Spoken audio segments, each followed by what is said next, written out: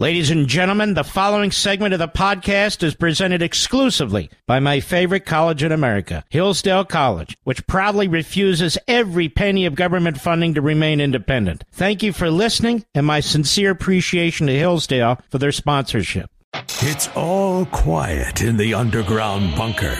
Doors closed, locks bolted. But the Great One isn't just resting on his laurels. He's making sure your weekend is even better by giving you his best. This is the best of Mark Levin. Well, America, this is what happens. This is what happens when you appease and sell out to the enemy.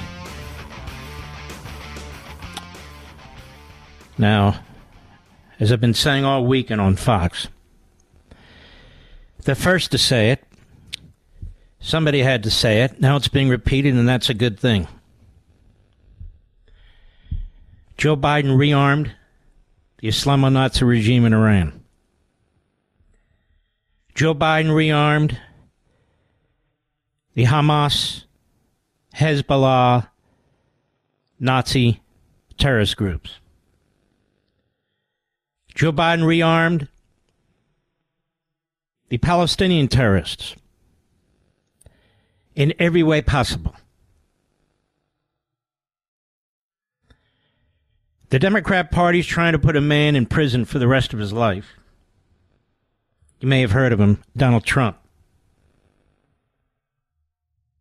who literally changed the Middle East. I don't mean he made evil, genocidal maniacs peaceniks.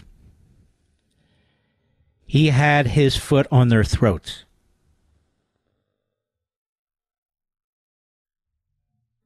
He killed Soleimani, the head of the Iranian Republican Guard.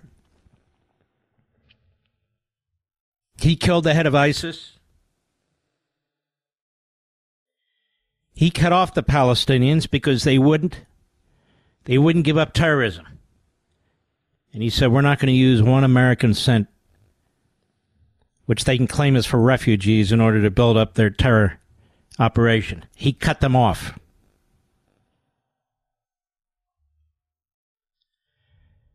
Just like the border, just like so much else, Joe Biden comes in office as the anti-Trump. Whatever Trump did, he had to reverse. So he reversed it all. So we've gone from peace breaking out in the Middle East, literally 2.5, 3 years ago, unimaginable, success, a policy of success that should have been embraced and continued. And he went back to Obama's policy. What was Obama's policy? Obama's policy was to weaken Israel, to empower Iran, create what he and the people now around Biden, those are his people, considered the remaking of that region of the world, where Israel and Iran would be of pretty much equal powers, both would have nuclear weapons. And look what they've done. In Afghanistan, the Afghanis have to pay the price. Look what's happened. And in the Middle East, the Jews are paying the price. Americans are paying the price. There are 200,000 Americans in Israel. Where's Joe Biden today? We don't know. Where was Joe Biden last evening? He was having a barbecue. And so now the Obama staff working for Joe Biden is setting policy, putting out propaganda, working their left-wing media, working their liberals to blame everything, of course, on Netanyahu. Of course, everybody wants to know how this happened. But that's not what the liberals are saying. How did this happen? That is, the left-wing Marxists, so many of whom hate our country and hate the state of Israel. Maybe it was because the radical left-wing minority parties in Israel, aligned with Joe Biden, were in the midst of a civil war against the Netanyahu government. Maybe that was a distraction. Maybe the call for the IDF to rise up and strike against the Netanyahu government, maybe that was a distraction.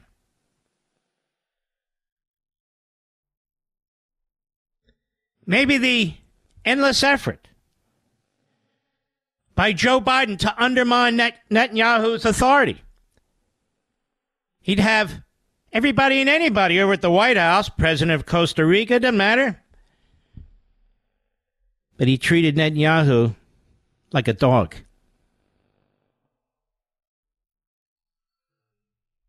Two weeks ago, the Israelis and the Saudis were within an eyelash of having a peace deal. Never even imagined that would have changed the Middle East in a profound way. But Biden and 20 Democrat senators, including the most radical among them, said no. Not unless they concede a significant amount of land to the Palestinians. So he held it up, Biden. Netanyahu said, no, I don't think we're going to do that. We have a problem. You might have heard of it. It's called the Gaza Strip. No, you're going to concede land. So Biden was already in the midst. You haven't heard any of this today. It's amazing. Already in the midst of sabotaging what would have been an incredible deal between Saudi Arabia and Israel. He and his party.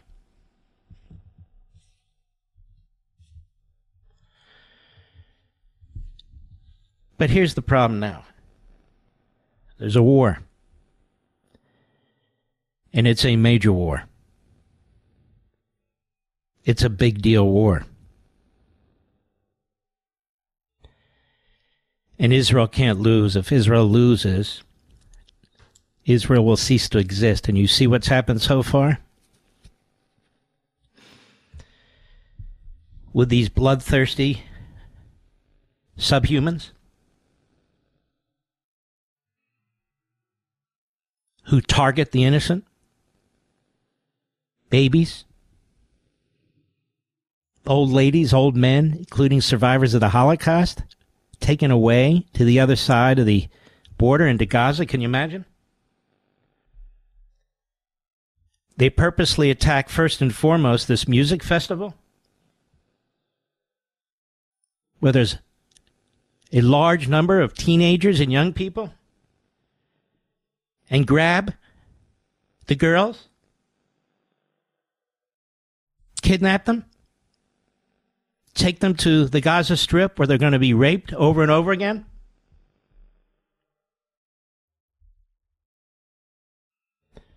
Decapitating IDF soldiers they capture. And let me tell you something. Most of the IDF soldiers are civilians who spent a year, 2, 3 in the military there. They're very young. 17, 18, 19, 20, 21. They're very young. The Hamas Nazis are using ISIS tactics. They're torturing soldiers. They're torturing civilians. They're dragging them through the streets.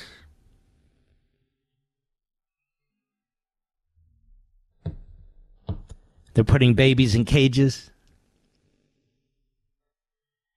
I have posted relentlessly on my social sites, so you can see what's taking place and also what has taken place in the recent past.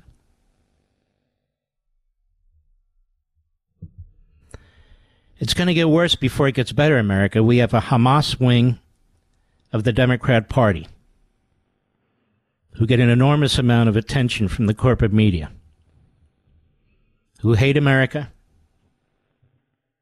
who hate our military, who hate our law enforcement, who hate our founding, who hate the Jews, And not just in Israel, Jews, period.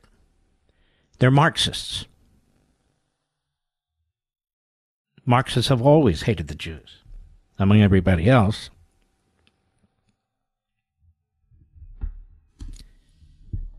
Tell me, who are the Jew haters among the Republicans in Congress? There aren't any. How about Republicans in the Senate? There aren't any. Joe Biden has always been of two minds when it comes to Israel, but he's always of two minds, even though he doesn't have one. He's never been a great supporter, but he's never really made it a big issue. And so he and the Obama reprobates he surrounds himself with, I want you to remember Blinken was Deputy Secretary of State under Obama. This guy Sherman, another Obama guy. They're all Obama people. Obama was, and is, in my view, an anti-Semite. Interfered with the Israeli election, much as Biden's interfered with the Israeli election. As far as I know, as of right now, Obama hasn't even put out a statement. Hasn't even put out a statement. Oh, half hour ago. 2.5 days later, what did it say? We ought to come together, show restraint, see if we can de-escalate. Something like that, Rich? Pretty much. Because that's the party line now in the Hamas wing of the Democrat Party. What has the Democrat Party done to put down its hate America, Hamas, anti-Semitic wing of the party? Not a damn thing. Has Schumer condemned them? No. Has Hakeem Jeffries condemned them? No. Did Nancy Pelosi condemn them? No. Now, some Jewish Democrats in the House and others more sympathetic to Israel have said things, but the leadership of the Democrat Party has said nothing.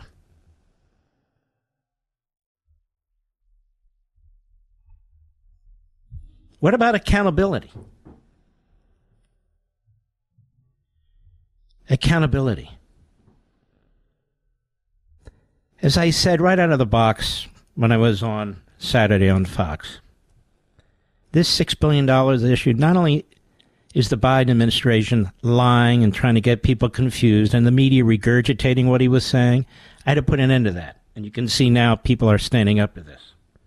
It's not just that money is fungible. Why the hell would we give $6 billion 2 weeks ago to a regime that wanted to assassinate Mike Pompeo and John Bolton, or any American? It says hate to America while it's building intercontinental ballistic missiles with nuclear warheads. But it's even worse. $6 billion in ransom. Obama paid almost $2 billion in cash in ransom. Well, the enemy sees these things, and they see weakness. They see opportunity. They see exploitation. But for 2.5 years, in total secret, Biden and his people have been negotiating with the Islamo-Nazi regime in Tehran. And their chief negotiator is a well-known Iranian sympathizer. And his classification was pulled a few months ago, and he was yanked. Obama, another Obama guy. And Biden was begging the Iranians to come to the table, begging them to take anything he would give them. And among other things, he waived a sanction against them, and that handed them $10 billion. Among other things, he wouldn't enforce the oil sanctions that Donald Trump put in place.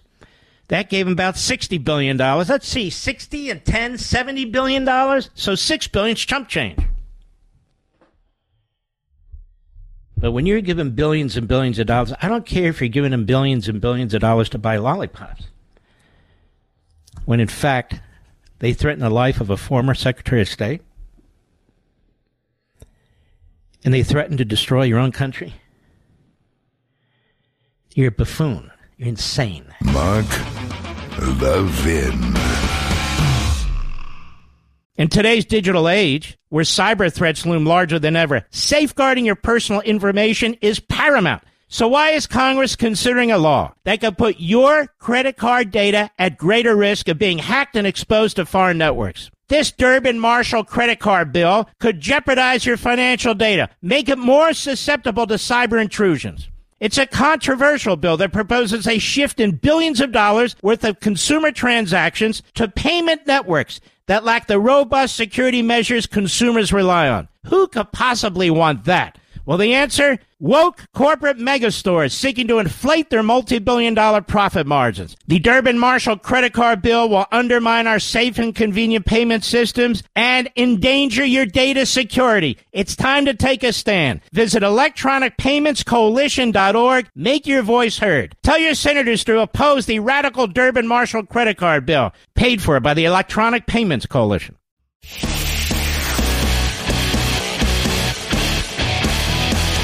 Making your weekend even better. This is the best of Mark Levin. When Israel was attacked during Yom Kippur 50 years and a few days ago, they were surrounded, they were caught off guard, they were losing territory. They quickly reorganized, pushed back on every front. They took the Golan Heights. They took the Sinai Peninsula. They moved east into Jordan. Back then, the man who ran Iran was a dictator. But he was our ally, the Shah of Iran. He actually helped Israel. But we couldn't have a dictator in the Middle East, you know, under Jimmy Carter. The Shah of Iran was pressured to let the Ayatollah Khomeini to return from his five-star hotel in Europe. And he returned. He overthrew the Shah. They took over the country. They slaughtered tens of thousands of Iranians. And they took our embassy staff hostage.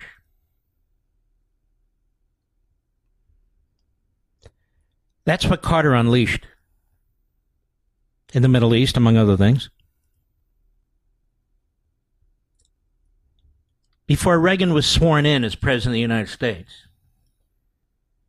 the Islamo-Nazi regime in Tehran released the American hostages as fast as they could, because they knew Reagan would bomb them to smithereens.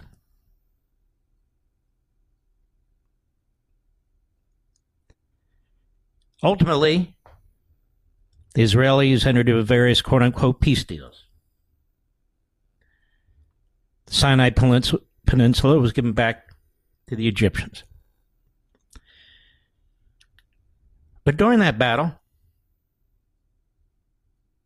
the Israeli army was 50 miles from Cairo. They'd crossed the Sinai Peninsula. There was nothing to stop them. Then Brezhnev, the old Brezhnev of the old Soviet Union, contacts Nixon, because Egypt was a client state of the Soviet Union. And he says, we're going in. This has to stop. Nixon said, no, you're not going in, or we're going in. Over the years, I've talked to people who were involved in that, and they said that their bombers, literally, several of their bombers, based in Germany, took conventional bombs and replaced them with some nuclear bombs. this nation was put on a full nuclear alert.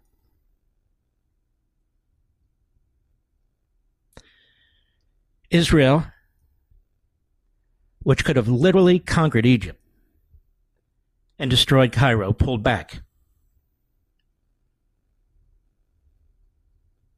The Soviet Union pulled back, and we pulled back. In the meantime, when that war broke off,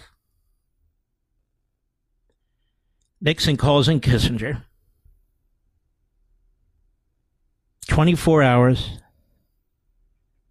less than 24 hours after they're under attack, and he says to Kissinger, what do the Israelis need? He tells them what the Israelis need, and Nixon says, double it.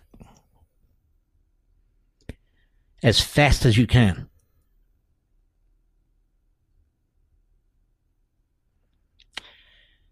I heard Biden speak today, give a very patriotic speech. He didn't fool me.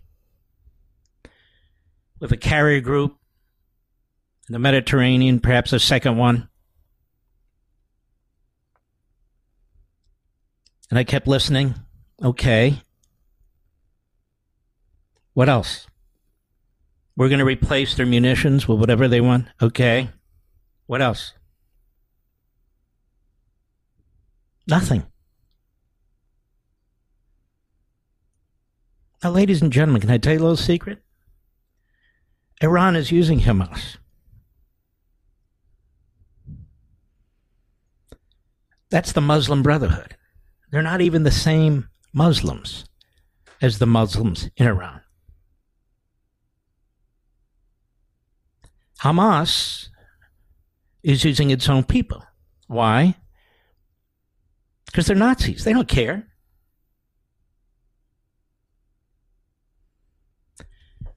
Joe Biden created this situation. Oh, he didn't create terrorism per se. He didn't create Hamas per se. He didn't even create the Islamo-Nazi regime in Iran per se. He didn't create Hezbollah per se. But they were all in their cages, like animals. In the prior administration in this country, Donald Trump's administration, who they're trying to put in prison as I speak. Trying to put him in prison as I speak. Because Trump showed strength. He took out Soleimani, who's responsible for all the deaths and casualties of Americans in Iraq. He took out Baghdadi, the head of ISIS. He drew a real red line in Syria, and the Russians had to respect it. Obama drew a red line, and they couldn't pass it over and over and over again fast enough. Talk is cheap. Even stupid talk. Even incoherent talk. Biden rebuilt Iran's military. Biden put tens of billions of dollars into their bank accounts. I don't care that MSNBC has become the propagandists for the Nazis on the one hand, and the Neville Chamberlain of the Biden administration on the other hand. Look at their lineup. Look at their lineup. CNN, pretty much the same thing. Pretty much the same thing. I heard Mark Warner, the chairman, the Democrat, Virginia, of the Senate Intelligence Committee, and Neil Cavuto was doing a pretty good job letting him have it. I was proud of Neil. Sometimes he and I certainly don't agree, but he was pressing right there. All they can keep doing is saying the $6 billion is not available to Iran. You gave $6 billion to Iran. I don't care in what form or where it sits. When they were plotting to assassinate Mike Pompeo? When they're building nuclear weapons? Why are you giving them anything? You should be crushing their economy.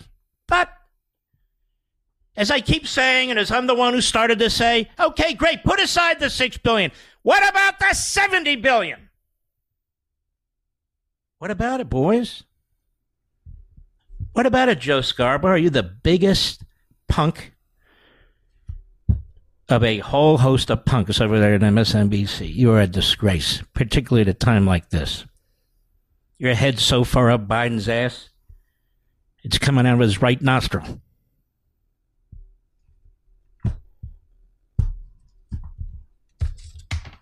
So now, after that tough speech that we will back Israel, period. Here in Politico, U.S. calls for proportionate Israeli response while not openly setting red lines.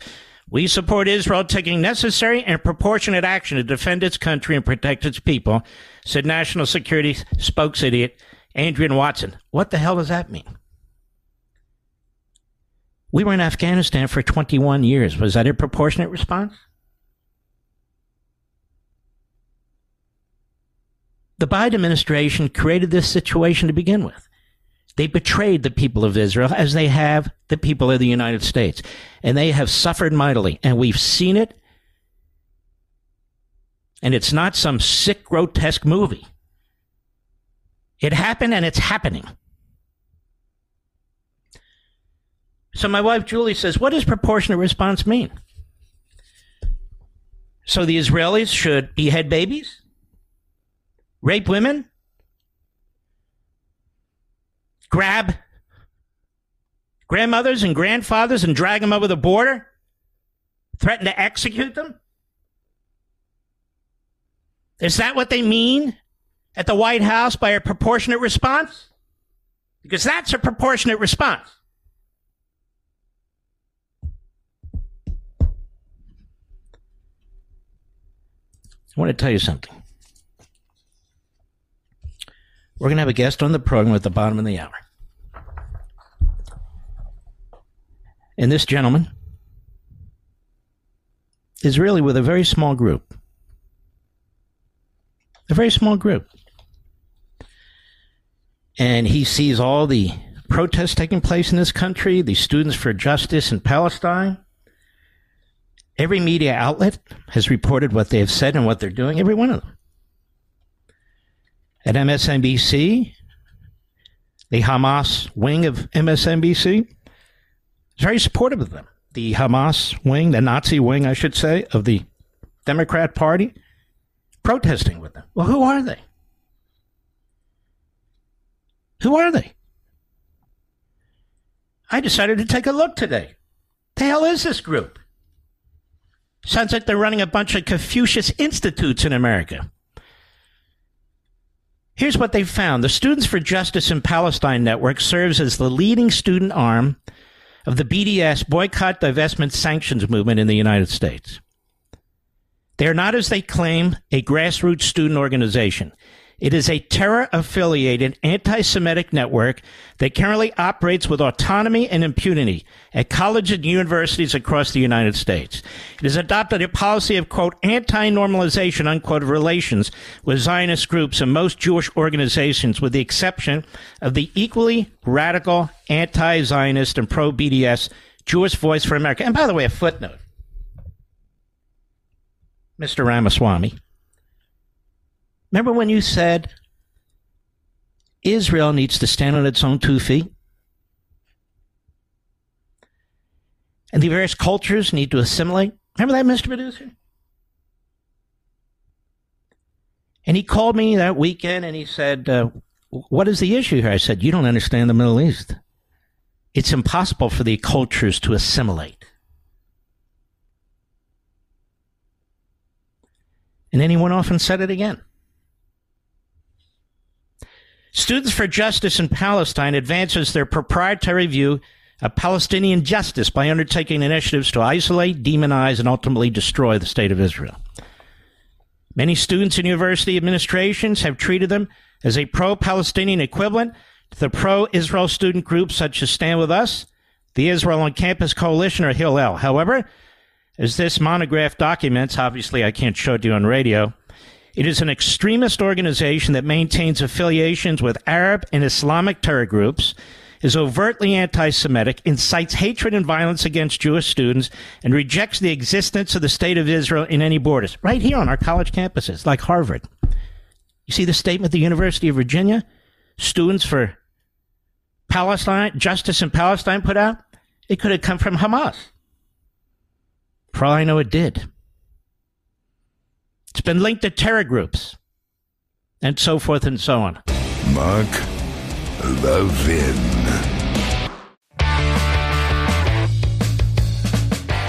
You're listening to the best of Mark Levin. Unfortunately, a man who is little known to you, but is a powerful chairman of the House Foreign Affairs Committee, is being played for a fool. And he's a Republican. I'm going to read this article to you, and this is all over the media now. I'm going to read this to you. Headline: Egypt warned Israel 3 days before Hamas massacre, U.S. Congressman says. What? U.S. House Foreign Affairs Committee Chair Michael McCaul, a Republican, told reporters on Wednesday that Egypt had warned Israel 3 days before Hamas's assault on southern Israel that, quote, an event like this could happen, unquote, according to U.S. media. There seems to have been a failure of intelligence, he said. We're not quite sure how we missed it. We're not quite sure how Israel missed it. After a classified briefing. Classified briefing by whom? Well, obviously, U.S. intelligence. We know that Egypt had warned the Israelis 3 days prior that an event like this could happen. We know this event was planned perhaps as long as a year ago, added the House Foreign Affairs Committee chairman. McCall's statements come after a series of reports that Egyptian intelligence officials had sent warnings to Israel ahead of Hamas's assault over the weekend. On Monday, the AP reported that an Egyptian intelligence official had said that Egypt had warned Israel repeatedly about, quote, something big, unquote, but that this warning was downplayed as Israeli officials were focusing on the West Bank. So Egyptian intelligence says it was downplayed because they were focused on the West Bank? We have warned them. An explosion of the situation is coming in very soon, and it would be big, but they underestimated such warnings, said the Egyptian official to the AP. On Tuesday, Al Monitor reported as well that senior Egyptian officials had warned Israel of an impending attack from Gaza, but that these warnings were not specific and not brought to the prime minister's attention. Now, how would the Egyptians know that? But let's go on. On Wednesday, the Financial Times cited two unnamed officials as stating that Egyptian intelligence repeatedly warned Israel that the situation in the Gaza Strip could explode. The officials added that there was no hard intelligence about a specific attack, and this was only a general warning. Now, why would Egyptian intelligence be leaking this all over America's media and worldwide media? The Prime Minister's office, this is at the very end of the story. That would be Netanyahu. The Prime Minister's office has denied the reports, calling them, quote, absolutely false, unquote, and stressing that, quote, no message in advance has arrived from Egypt, and the Prime Minister has neither spoken nor met with the head of Egyptian intelligence since the formation of the government, neither directly nor indirectly. Shouldn't that be the lead paragraph, Mr. Producer? So we have leaks by Egyptians to the media. Oh, we warned them what? We have three different scenarios here. And of course, it's in the best interest of United States intelligence, which of course turned on Trump and so forth and so on, to point the finger elsewhere as well. Now here's the deal, folks. This guy's the chairman of the House Foreign Affairs Committee. There's been no formal review. There's not been no interviews. There's been no investigation. There's been no discussion with the Israeli intelligence. We don't know what American intelligence knew or didn't know. There's been nothing. There hasn't been a hearing. Nothing. There's been a briefing. And this fool, the chairman of the House Foreign Affairs Committee, is all over the place saying, yes, the Israelis were warned by the Egyptians.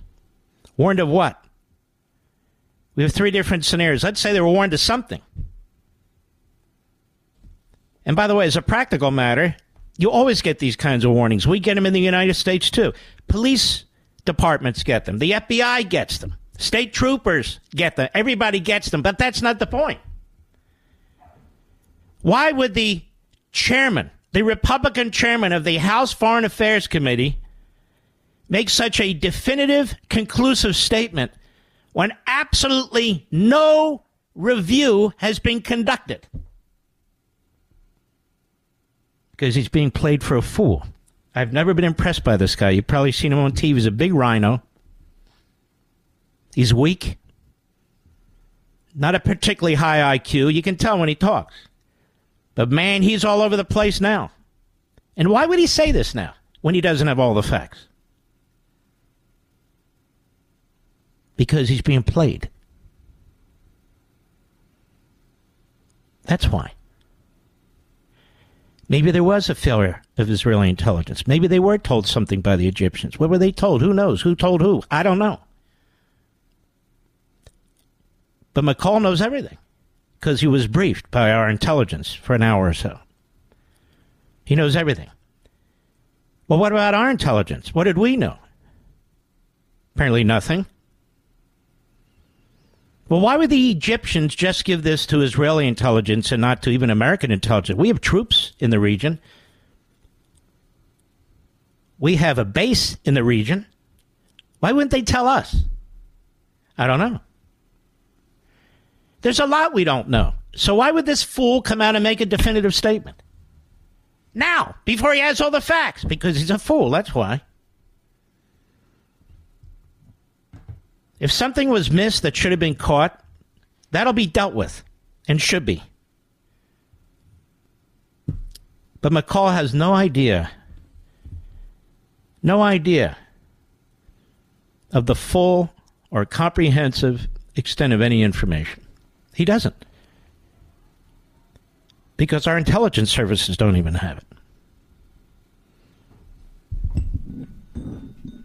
Because the Israeli intelligence and U.S. intelligence, they're going to have to be reviewed by our government and the Israeli government.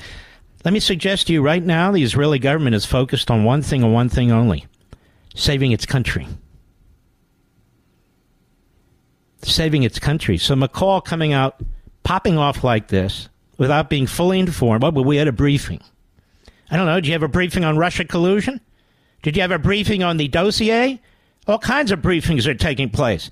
That's not my point. My point is you got to wait to gather the information.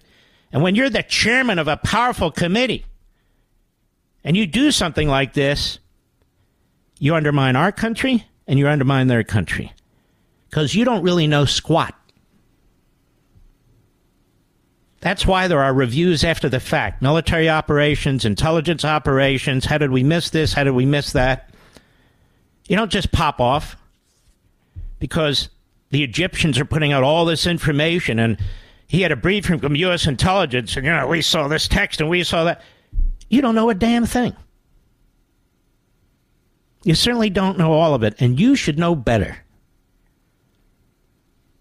than to gather all the information before you pop off. This is a dumb man.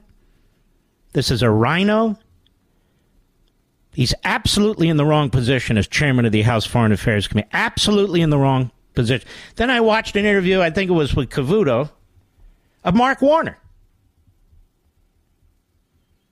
He's the chairman of the Senate Intelligence Committee. And at no time, in fact, let me change that. He defended the $6 billion going to the Iranians. They have the same talking points. Well, it's not really to the Iranians. It's not really our money. It goes in the account over here. It's not part of it. So why not freeze it? He didn't want to freeze it. Or he wouldn't be pinned down on it. Now, this is illustrative of something that's been going on all over the media with the Democrats and the liberals, even those who have condemned what's taking place, which isn't all of them.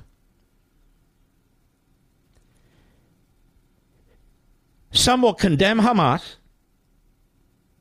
but defend the Palestinians. Abbas, he's moderate. He's over there, the Palestinian. No, he's not. He's a terrorist. And we specifically passed laws that prevented him from giving enormous pensions to Palestinian terrorists from the Palestinian Authority who were slaughtering Jews and, by the way, Americans like Taylor Force. And so the United States Congress had had enough of it. They passed the Taylor Force Act, which prevents hundreds of millions of dollars a year from going to the Palestinians, primarily the Palestinian Authority. Why? Because it gives pensions to terrorists. And the more Jews you kill, the bigger the terrorist pension. Shouldn't that be condemned, Democrats and liberals on TV? Shouldn't you condemn that? Because Donald Trump said, no, I'm signing that law. And Joe Biden said, guess what I'm doing? I'm contravening that law. And a federal judge basically ruled that yesterday. But the Democrats and the liberals on TV, the guests and the hosts, you don't hear crap about that. Now we have so-called moderate Democrat senators putting out almost exactly the same DNC-written talking points. If Iran is found to have been involved in these terrorist activities against Israel, then we should freeze the $6 billion. Oh, how courageous. And their statements are almost exactly the same. Oh, that's very courageous. Cynically political, the worst kind. Okay. How come you don't issue a press release that states that the Biden administration, the Democrats, need to enforce the Trump sanctions, oil sanctions, that were placed on Iran, which enabled, when Biden reversed it, Iran to get $70 billion that it didn't have before, selling their oil to China and Venezuela and Russia and Syria to rearm itself and build up its terrorist war machine. How come you don't put out a statement condemning that? This is what I mean. How come I haven't heard a single Democrat liberal on any of the cable channels condemn that?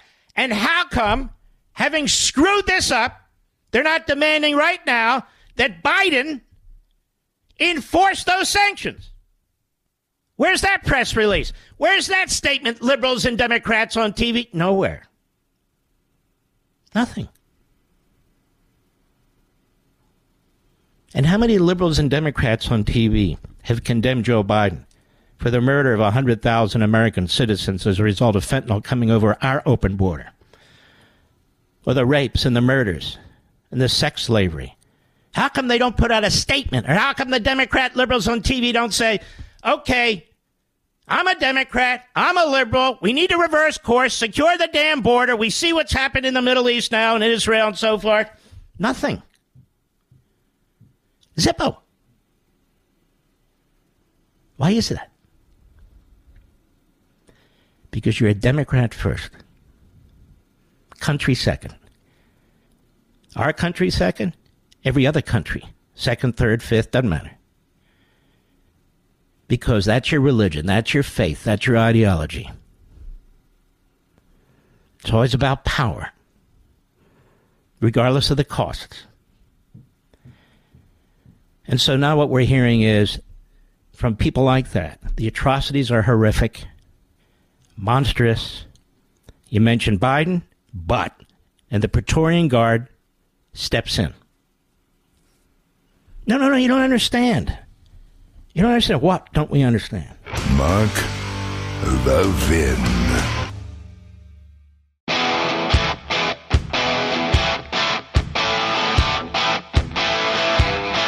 The Great One makes your weekend even better.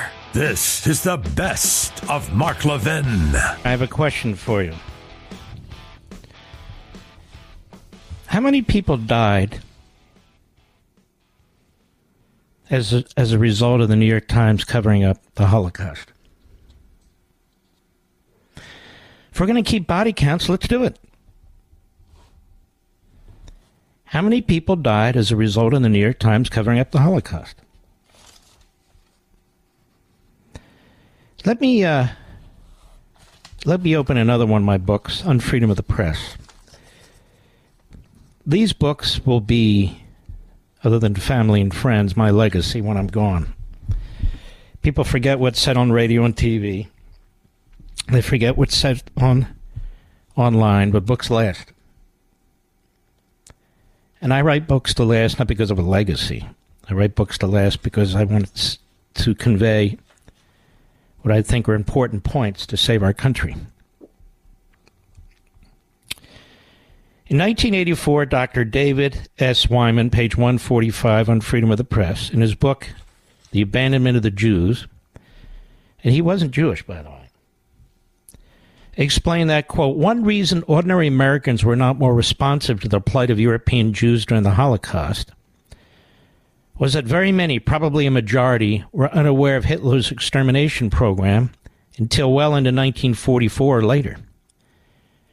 The information was not readily available to the public because the mass media treated the systemic murder of millions of Jews as though it were minor news. And on November 24, 1942, unambiguous evidence of the Nazis' ongoing extermination of European Jews was made publicly available, but was largely ignored by the media. Quote, lack of solid press coverage in the weeks immediately following November 24 muffled the historic news at the outset. In fact, newly released documents prove that the Allied powers knew firsthand of the mass murdered Jews by December 1942. As first reported on April 18, 2017 by The Independent, a British newspaper, quote, newly accessed material from the United Nations, not seen for around 70 years, shows that as early as December 1942, the U.S., UK, and Soviet governments were aware that at least 2 million Jews had already been murdered, and a further 5 million were at risk of being killed and were preparing charges. I'm quoting, despite this, the Allied powers did very little to try and rescue or provide sanctuary to those in mortal danger. In late December 1942, UK Foreign Secretary Anthony Eden told the British Parliament the German authorities, not content with denying to persons of Jewish race in all their territories over which their barbarous rule extends, the most elementary human rights, are now carrying into effect Hitler's oft-repeated intention to exterminate the Jewish people. Unquote. In the United States, Wyman asserted 2 or 3 clear statements from Franklin Roosevelt would have moved this news into public view and kept it for some time in the public view, but the president was not so inclined, nor did Washington reporters press him. In retrospect, it seems almost unbelievable that in Roosevelt's press conferences, normally held twice a week, not one word was spoken about the mass killing of European Jews until almost a year later, because they colluded. They didn't want to talk about it. That's me saying that. The president had nothing to say to reporters on the matter, and no correspondent asked him a single question. Roosevelt and his State Department, which was populated with several individuals who were, at a minimum, indifferent to the fate of the European Jews, and others who were flat-out anti-Semites, and you'll read that in The Democrat Party Hates America, did not want to draw attention to the Holocaust. Roosevelt was assisted in this policy by the American press, writes Wyman. For most of the war, news outlets and journalists censored information about the ongoing extermination of Jews or hid the information in frequent and sporadic reports among voluminous other stories. Most newspapers printed very little about the Holocaust, wrote Wyman, even though extensive information on it eventually reached their desks from news services such as AP, UP, and others, and from their own correspondents. Now, surely the New York Times, with its wide reach, resources, access to foreign sources of information, reputation as the foremost newspaper in the country, large Jewish readership, and its Jewish ownership, would do everything possible, I write, to investigate and disclose the horrors of Jewish genocide. But the opposite was true. Wyman explained that the Times, Jewish-owned but anxious not to be seen as Jewish-oriented, was the premier American newspaper of the era, printed a substantial amount of information on Holocaust-related events, but almost always buried it on the inner pages. And the Washington Post, the Jewish-owned Washington Post, printed a few editorials advocating rescue, but only infrequently carried news reports on the European Jewish situation. The other Washington newspapers provided similarly limited information on the mass murder of European Jewry. Most of the other press, outside New York and Washington, press coverage was even thinner All major newspapers carried some Holocaust-related news, but it appeared infrequently, and almost always in small items located in the inside pages. American mass circulation magazines all but ignored the Holocaust. Radio coverage of the Holocaust news was extremely sparse. The evidence of the New York Times cover-up is unequivocal. Taking direct aim, now I'm on page 150 for those following on freedom of the press. Taking direct aim at the New York Times, Professor Laurel Leff of Northwestern University, formerly a journalist, meticulously scrutinized not only the role of the media generally during the Holocaust, but the New York Times in particular. And she's written extensively about, quote, how the New York Times failed in its coverage of the fate of European Jews from 1939 to 1945. In her book, Buried by the Times, she asks, what was it about prevailing press standards and the policies and personalities of the New York Times that led the nation's most important newspaper to discount one of the century's most important news stories? The Times was unique, she wrote, in the comprehensiveness of its coverage and the extent of its influence among American opinion makers. Because of its long-time commitment to international affairs and its willingness to sacrifice advertising rather than articles in the face of newsprint crunch, and its substantial Jewish readership, the Times was able to obtain and publish more news than any other mainstream newspapers. The way the Times published that news also had a disproportionate impact on both policymakers and fellow journalists who considered it the newspaper of record.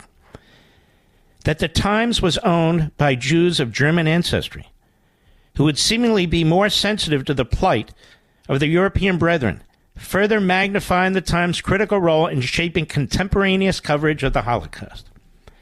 Professor Leff then makes this damning disclosure, quote, the New York Times' judgment that the murder of millions of Jews was a relatively unimportant story reverberated among other journalists trying to assess the news, among Jewish groups trying to arouse public opinion, and among government leaders trying to decide on an American response.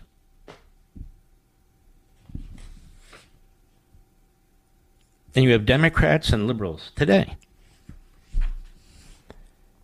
some of whom are Jewish. Not all, maybe not even most, who still defend Joe Biden, his handling of Iran, funding it, funding the Palestinians, selling out the United States to Iran over nuclear weapons, continuing his policies, hasn't made a 1-degree turn, let alone a U-turn. And they still defend him, just as they defended and adored Franklin Roosevelt. What happened here?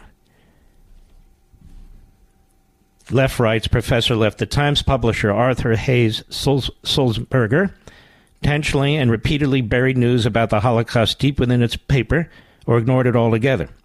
She writes, although the war was the dominant news, it need not have been and was not the only front-page news. The New York Times printed between 12 and 15 front-page stories every day. Fewer than half of these typically concern the war.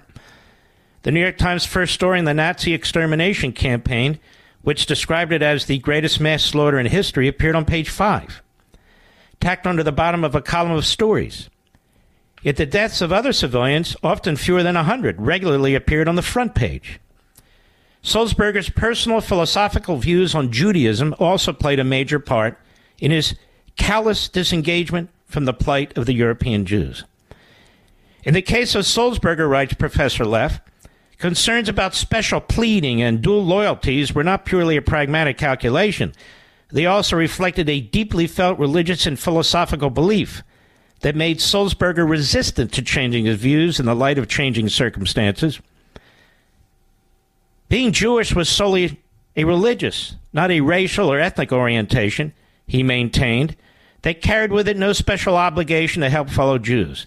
As anti-Semitism intensified in Germany, and to a lesser extent in America, he protested, a bit too vigorously perhaps, that Jews were just like other citizens. They should not be persecuted as Jews, but they should not be rescued as Jews either.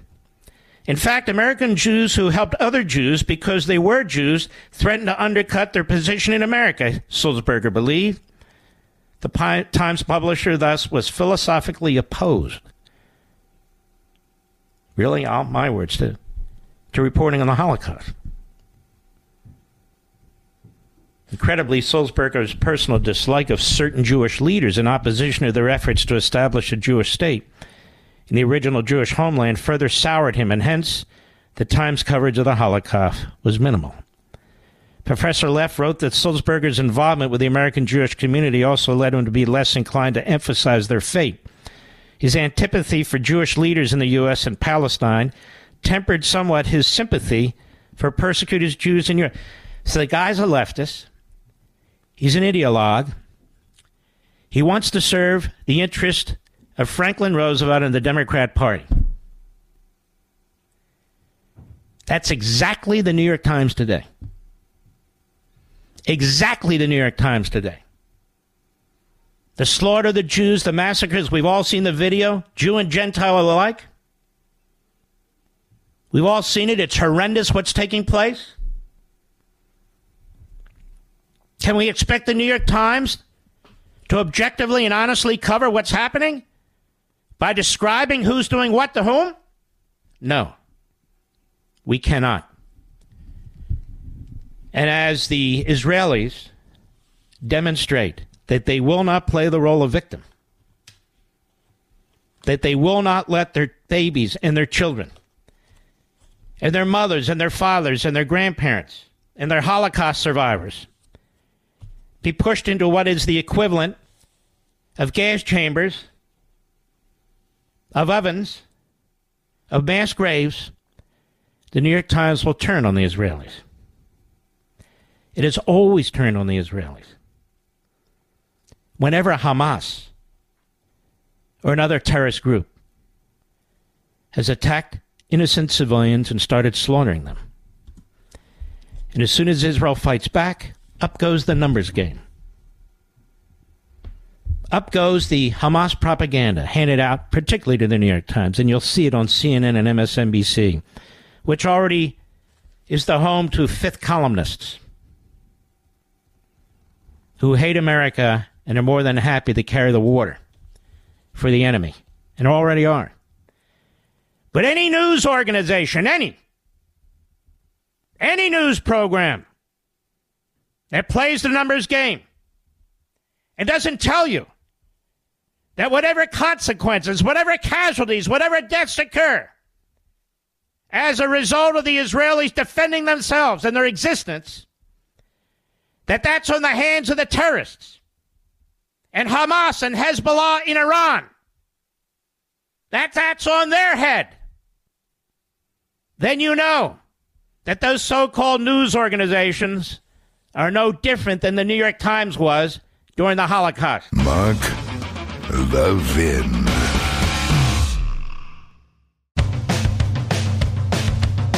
We're giving you nothing but the best of Mark Levin. Now, 29 nations, even little nations, 29 nations have sent special forces of their own or military forces into Israel to get their people out. We haven't done any of that. I came here tonight with a notice that was provided to Americans who want to get out of Israel, who want to leave Israel,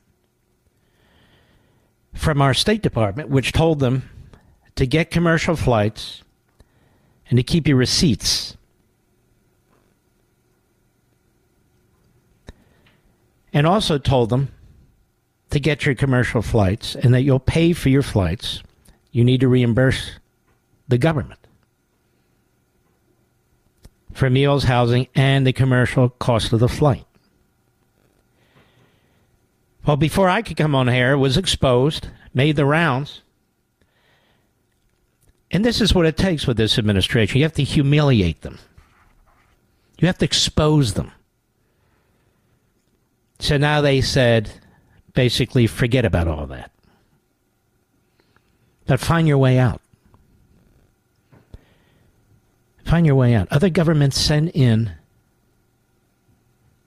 troops or special forces or just even bureaucrats. We did nothing. And this is a good time to remind ourselves that there were Americans who were taken hostage by the Taliban that we've never heard from again. Americans. In Afghanistan.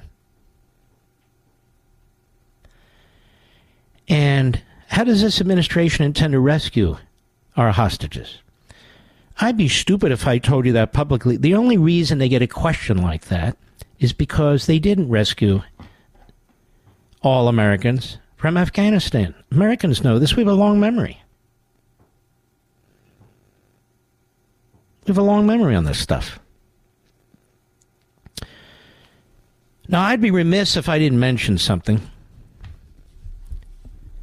And I'm saying this because I believe it. While the rest of the media are propagandists for the enemy, some in small ways, some in large, but they're not full-throated for our ally and the victims in Israel. I am proud of conservative talk radio.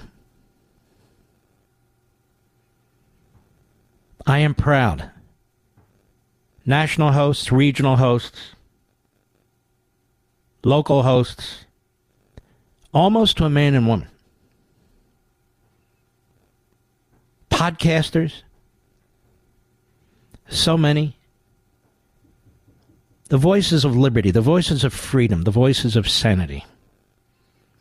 The voices that the Democrats and the Democrat state constantly seeks to shut down. I am proud of Fox News. They have done a fantastic job, including its news team, including its primetime hosts. They have been unbelievable. I am proud of the New York Post, of the Washington Examiner, of the Washington Times, of National Review, of the Wall Street Journal editorial page, of the New York Sun, and so many others that are explicitly conservative publications. I am proud of Cumulus Westwood One. In this day and this time, so far so good. So far so good. I am proud of the Blaze, the Daily Wire, the Daily Caller, Right Scoop, Breitbart, Town Hall, Just the News, so many other sites, and I apologize if I haven't mentioned you. It's not for a lack of wanting to. I am proud of independent media, conservative media, their news and their editorial personnel. Newsmax, OAN, Sinclair. I'm proud of all of you. I am proud of the hosts who speak the truth. I am proud of the guests who speak the truth. I couldn't be prouder. And most of all, I'm proud of you folks. Moral, ethical, law-abiding. I don't care what race you are, never do, never have. I don't care what faith you are, never have, never do. I don't care. We know we're red-blooded Americans. That's all I care about. We know we're blessed to be in this country. And we're pushing back. I tell you, ideas do have consequences. You see in our streets today. I will discuss this more at length on my Fox shows over the weekend. These protesters are not student protesters at all.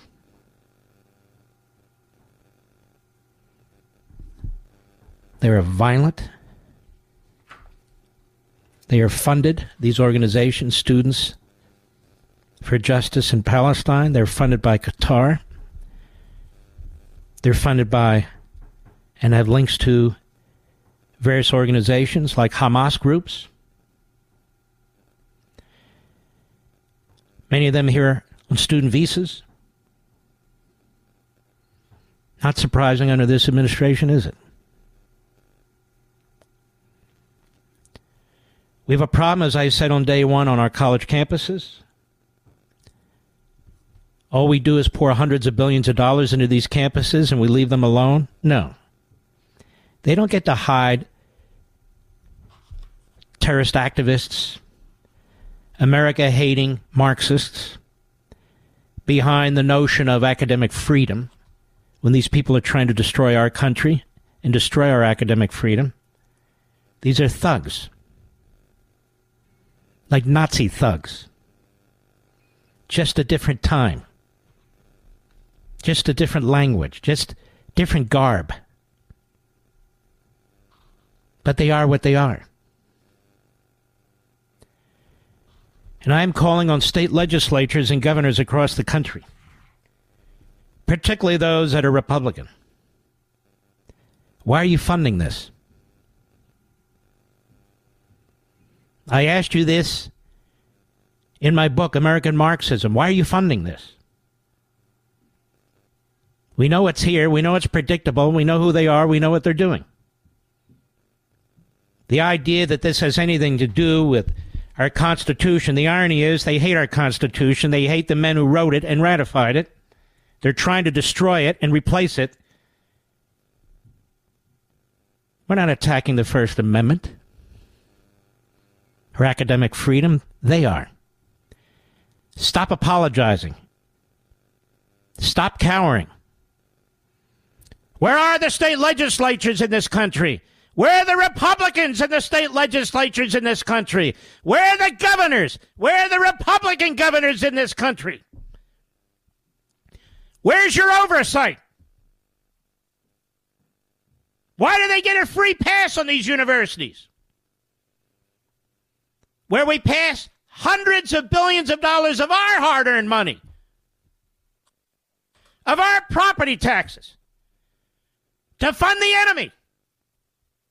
The enemy within. Why do we do that? Well, we need to stop it.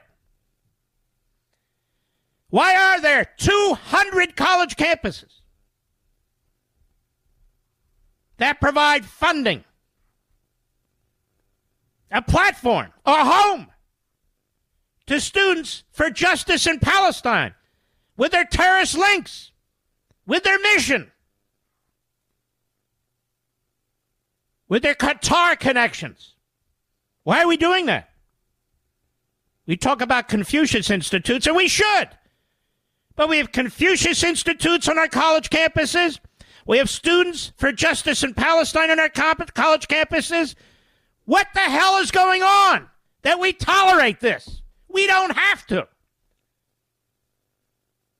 Don't bow to the words academic freedom when people are Marxists supporting terrorists. That's our death.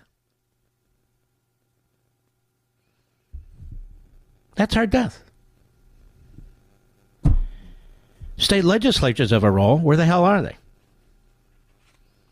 Has anybody, any Republican, introduced a bill to deal with this with respect to federal tax dollars? No, in the House, they're still fighting. I'm going to tell you something. You know damn well I was right about this. Matt Gaetz and these 7 other stooges, they blew up the Republican majority in the House of Representatives. They do not have an alternative strategy. They don't care. They've drawn attention to themselves. They pretend to be the real conservatives. They're the real conservatives. And now there's talk about a joint leadership in the House. I warned you about this. I told you these guys were frauds, that they're not conservatives, that they haven't done a damn thing for conservatism. They haven't done a damn thing for this country. Certainly not in Congress. Many of their names you can't even remember. And here we are.